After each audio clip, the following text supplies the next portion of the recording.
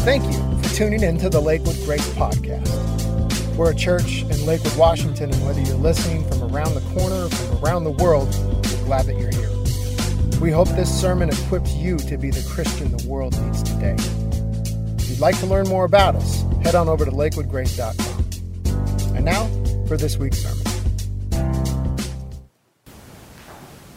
Good morning, little church and Lakewood Grace. It is so good to see you. Hey, before we begin our sermon this morning, I'd like to spend a few moments with you to talk about what are the plans for the little church and Lakewood Grace for the remainder of 2020. You know, when we gathered to worship on the first Sunday of March, who knew then that would be the last time we would be together as a church family in person for months? And when we entered into this season, the position we took was to wait and see. We said that we would wait and see, and we would get back together when it was safe for all our members to do so, and that was March. Without a question, we are living in an uncertain time. When will a vaccine for COVID-19 finally materialize? How many more Americans will die and get sick before there's an effective treatment or a cure for COVID-19? When will our kids go back to school in person? When will the economy start growing again and recovering? When will we start traveling again? There are so many uncertainties during this time. You know, Andy Stanley said something that I think is really important. He said, in times of uncertainty, clarity will suffice. Leaders can be uncertain in uncertain times, but leaders cannot afford to be unclear. In uncertain time, leaders can be uncertain. That's normal when no one knows with any certainty when things will start getting back to some semblance of normal. While uncertainty is to be expected during uncertain times, what we cannot afford is to be unclear. So let me spend a few moments with you letting you know about the rest of the plans for 2020 for the little church in Lakewood Grace. And we are not planning for the rest of the year to meet in person. We will continue to worship online like this. This time of uncertainty has not been good for us. Not knowing, this time of wait and see has not been good for us. And so what we're going to do, and what we have been doing as a staff in the last several months, is instead of wait and see, we are asking instead, how do we engage given COVID-19 realities? How do we engage and how do we equip our saints to be fully alive and to be fully serving and engaging in ministry to make disciples, grow disciples, and share the love of Christ with all people right now? Because that's what Christ and God expects of the church. And so we want to maximize our given COVID realities. And we want to maximize this time to help you to grow, help you to make an impact in this community. We are moving forward to engage you. We want to engage you. We don't want you sitting idly by anymore. We want you to get into action mode. We want to engage you in ministry, to serve and to give and to make a difference given COVID-19 realities. Given we're not able to meet in large gatherings, we're asking instead, what can we do to help you to grow and mature in smaller gatherings? What can we do to help you fully maximize your kingdom service and potential right now with COVID realities? Now, this prolonged season of social isolation has not been healthy for anyone.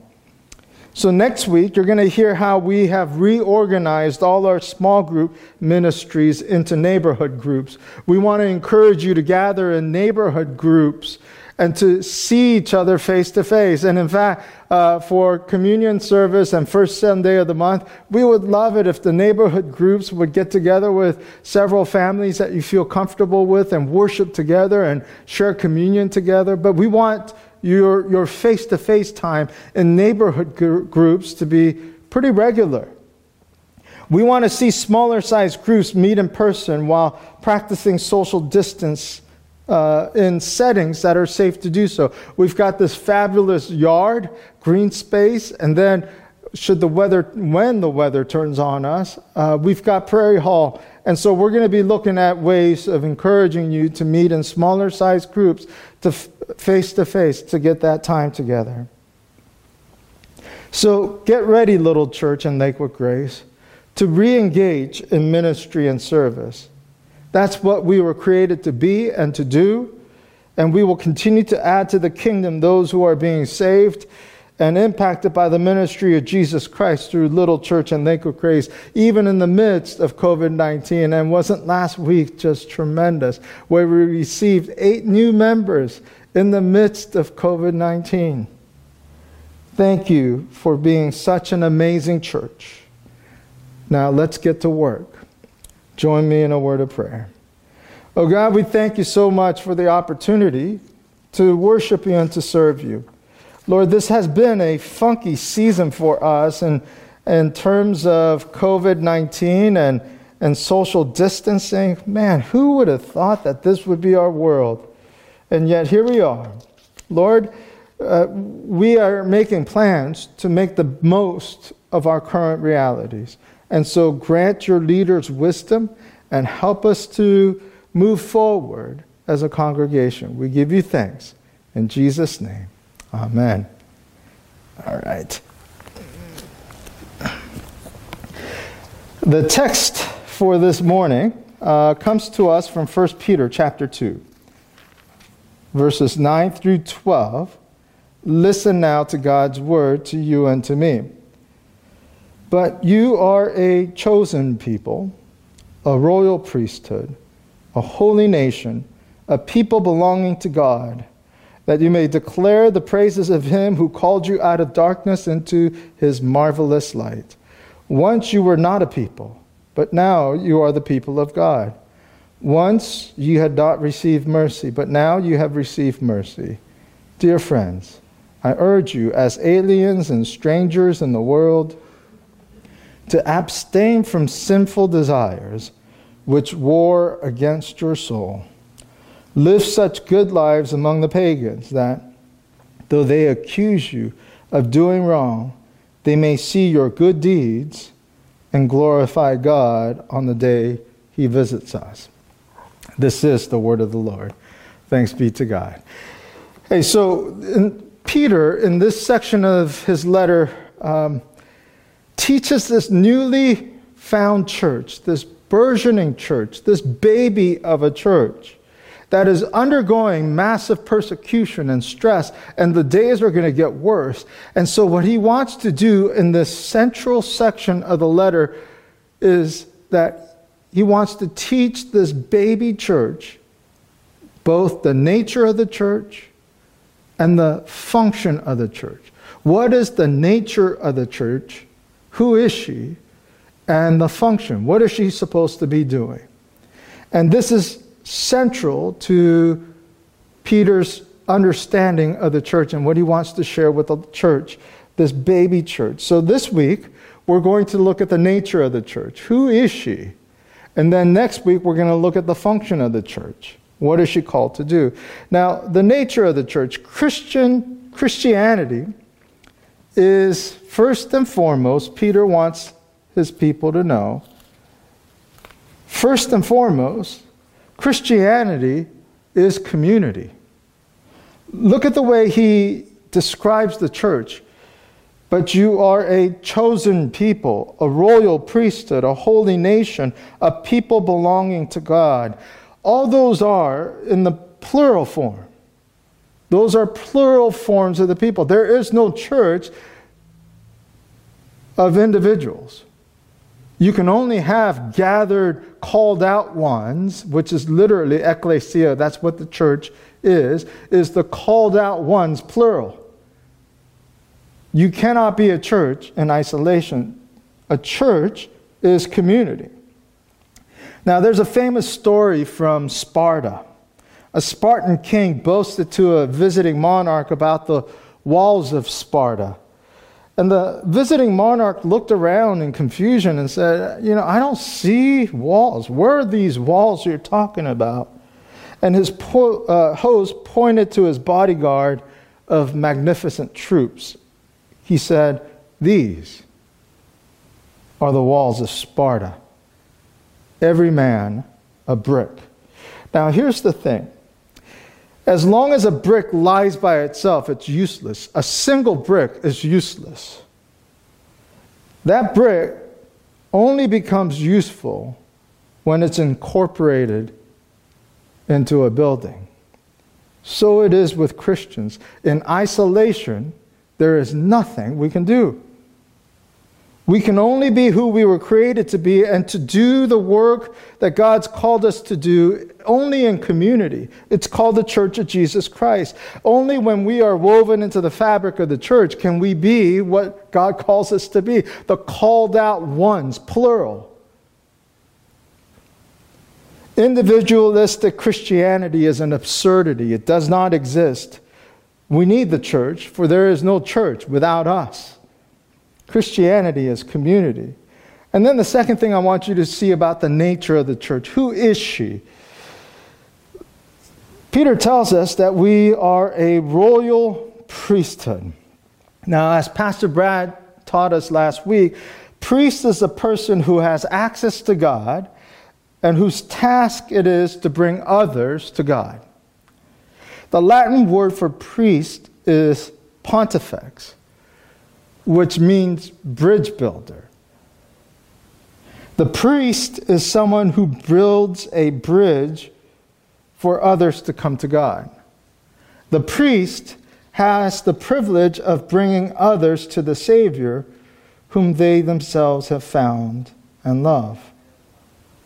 The church is to bring others to God by telling forth the excellencies of God. The church is to declare the mighty acts of Him who called us out of darkness into His marvelous light. The church is to witness to others concerning the mighty acts of God, but not only by words, but through their lives, demonstrating to others what God has done for them in Jesus Christ. And in fact, Jesus says the same thing in Matthew 5:16. Let your light so shine before others so that when they see your good works, they will glorify the Father who is in heaven. The church functions as a bridge between God and the world. And we bring God to the people who are desperately seeking purpose and meaning. And we are the ones who introduce God to a people who are living in darkness, who are seeking light. Now, what are we to bear witness to? We bear witness to the reality that God has called Christians out of darkness into His glorious light. And when we come to know Jesus, we come to know God. We no longer need to guess our way into seeing what works with our relationship with God. When we come to know Jesus, we come to know God. Jesus declares in John chapter 14, verse 9, whoever has seen me has seen the Father. So when we come to know Jesus, we come to know a standard by which all actions and motives may be tested. And when we come to know Jesus, we come to know the way, the truth, and the life. In Jesus, the way we are to live becomes clear.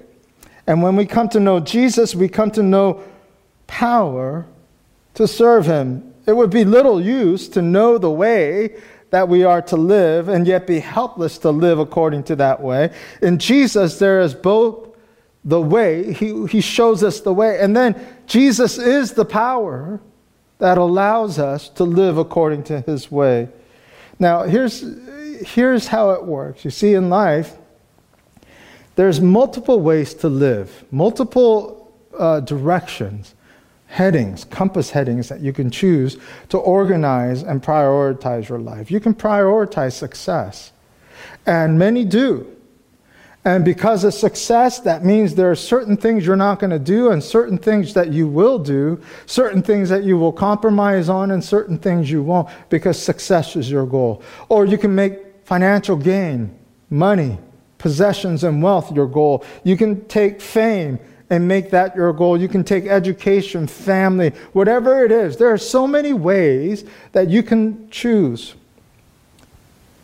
Out of the myriad of ways that people can choose, when we receive Jesus as Lord and Savior, our way becomes crystal clear. When we receive Jesus as Lord and Savior, there is only one road which we can live by. And that road is called Obedience Avenue. There's only one road we're going to take. Out of all those myriad of ways that we can prioritize and structure our lives, when we become Christians, there's only one way, and it's called Obedience Avenue. You know, Jesus says in Matthew 7, verses 13 through 14, "Enter through the narrow way. For the gate is wide and the road is easy that leads to destruction. There are many who take it. But the way is narrow and the road is hard that leads to life. There are only a few who find it." That narrow way that Jesus is talking about is Obedience Avenue. A life of obedience to the Word, the Logos, is the only way for Christians. And so when we accept Christ and you're not ready to obey, you haven't received Christ as Lord. When we receive Jesus as Lord, that's the only pathway. That's the only standard by which we can live. So here are the takeaways. First is that Christianity is community. We live and practice faith in community. There is no individual Christians. We can only be Christians and live out that calling in a body called the Church of Jesus Christ. Second is that we are a royal priesthood. We are bridge builders, and this world desperately needs a bridge to God. The chasm is widening. People living in darkness are moving further away from the light. We need a bridge. And that's what the royal priesthood does. And we do this by declaring through our lives, not just our words, the mighty acts of Him who called us out of His darkness, out of the darkness into His marvelous light. And when we do that, we Christians take the narrow road, and it's called Obedience Avenue. Jesus shows us the way to live on Obedience Avenue, and Jesus gives us the power to live in Obedience Avenue. A church, that's who we are. That's the nature of the church. We are community, we are bridge builders, and we have a way in which we live. It's called obedience. Let us pray. Dear God, we give you thanks for the opportunity to gather as a church. Thank you for sharing with us who we are, the nature of the church. We are a community of people. A brick in isolation is useless. It is only useful when it comes together with others to make a building. So God, help us to live and practice our faith and community, even in the midst of this COVID-19 social distancing. Help us to practice community. Christians are a royal priesthood, bridge builders. Oh God, our world desperately needs you. Help us to live in such a way, speak in such a way, and act in such a way that people see the pathway to God and to light and to salvation. And Lord, when we say yes to you, we choose to follow your way, the narrow way, Obedience Avenue. And you show us not only the way to live, but you give us the power to live when we abide in you. So God, may we do that. Hey friends, if you've never received Jesus as Lord and Savior, that's the way we begin this journey. And I want to give you that opportunity because that's the bridge. That's the way you cross the chasm between life and death, is to receive Jesus as Lord and Savior. You don't earn this. We can't make our way through this. We can only receive what Christ has already done for us on the cross. And so if you've never done so, I want to give you the opportunity. The way you do that is to say something like this in your own words. Jesus, forgive my sins. I receive you as Lord and Savior. And now I choose to follow you by living on the narrow way called Obedience Avenue. Thank you so much for saving my life. Thank you for giving me eternity. If you've said that prayer, the very first thing you need is community, the church. Let us know in the comment cards, and we'll be in touch with you. And we want you to join one of the neighborhood groups and get involved in community, because in isolation, we won't ever be what God has called us to be. Now, for the rest of the church, we're supposed to be bridge builders. We are practicing community, and we are choosing to obey each and every day. Thank you for being that church. Amen.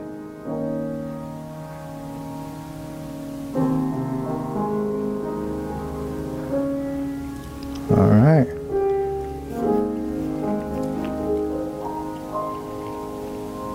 Thank you again for listening to the Lakewood Grace Podcast. Please be sure to subscribe and then head on over to lakewoodgrace.com/connect, where you'll find a link to contact us, or you can fill out a communication card. Have a wonderful week. God bless.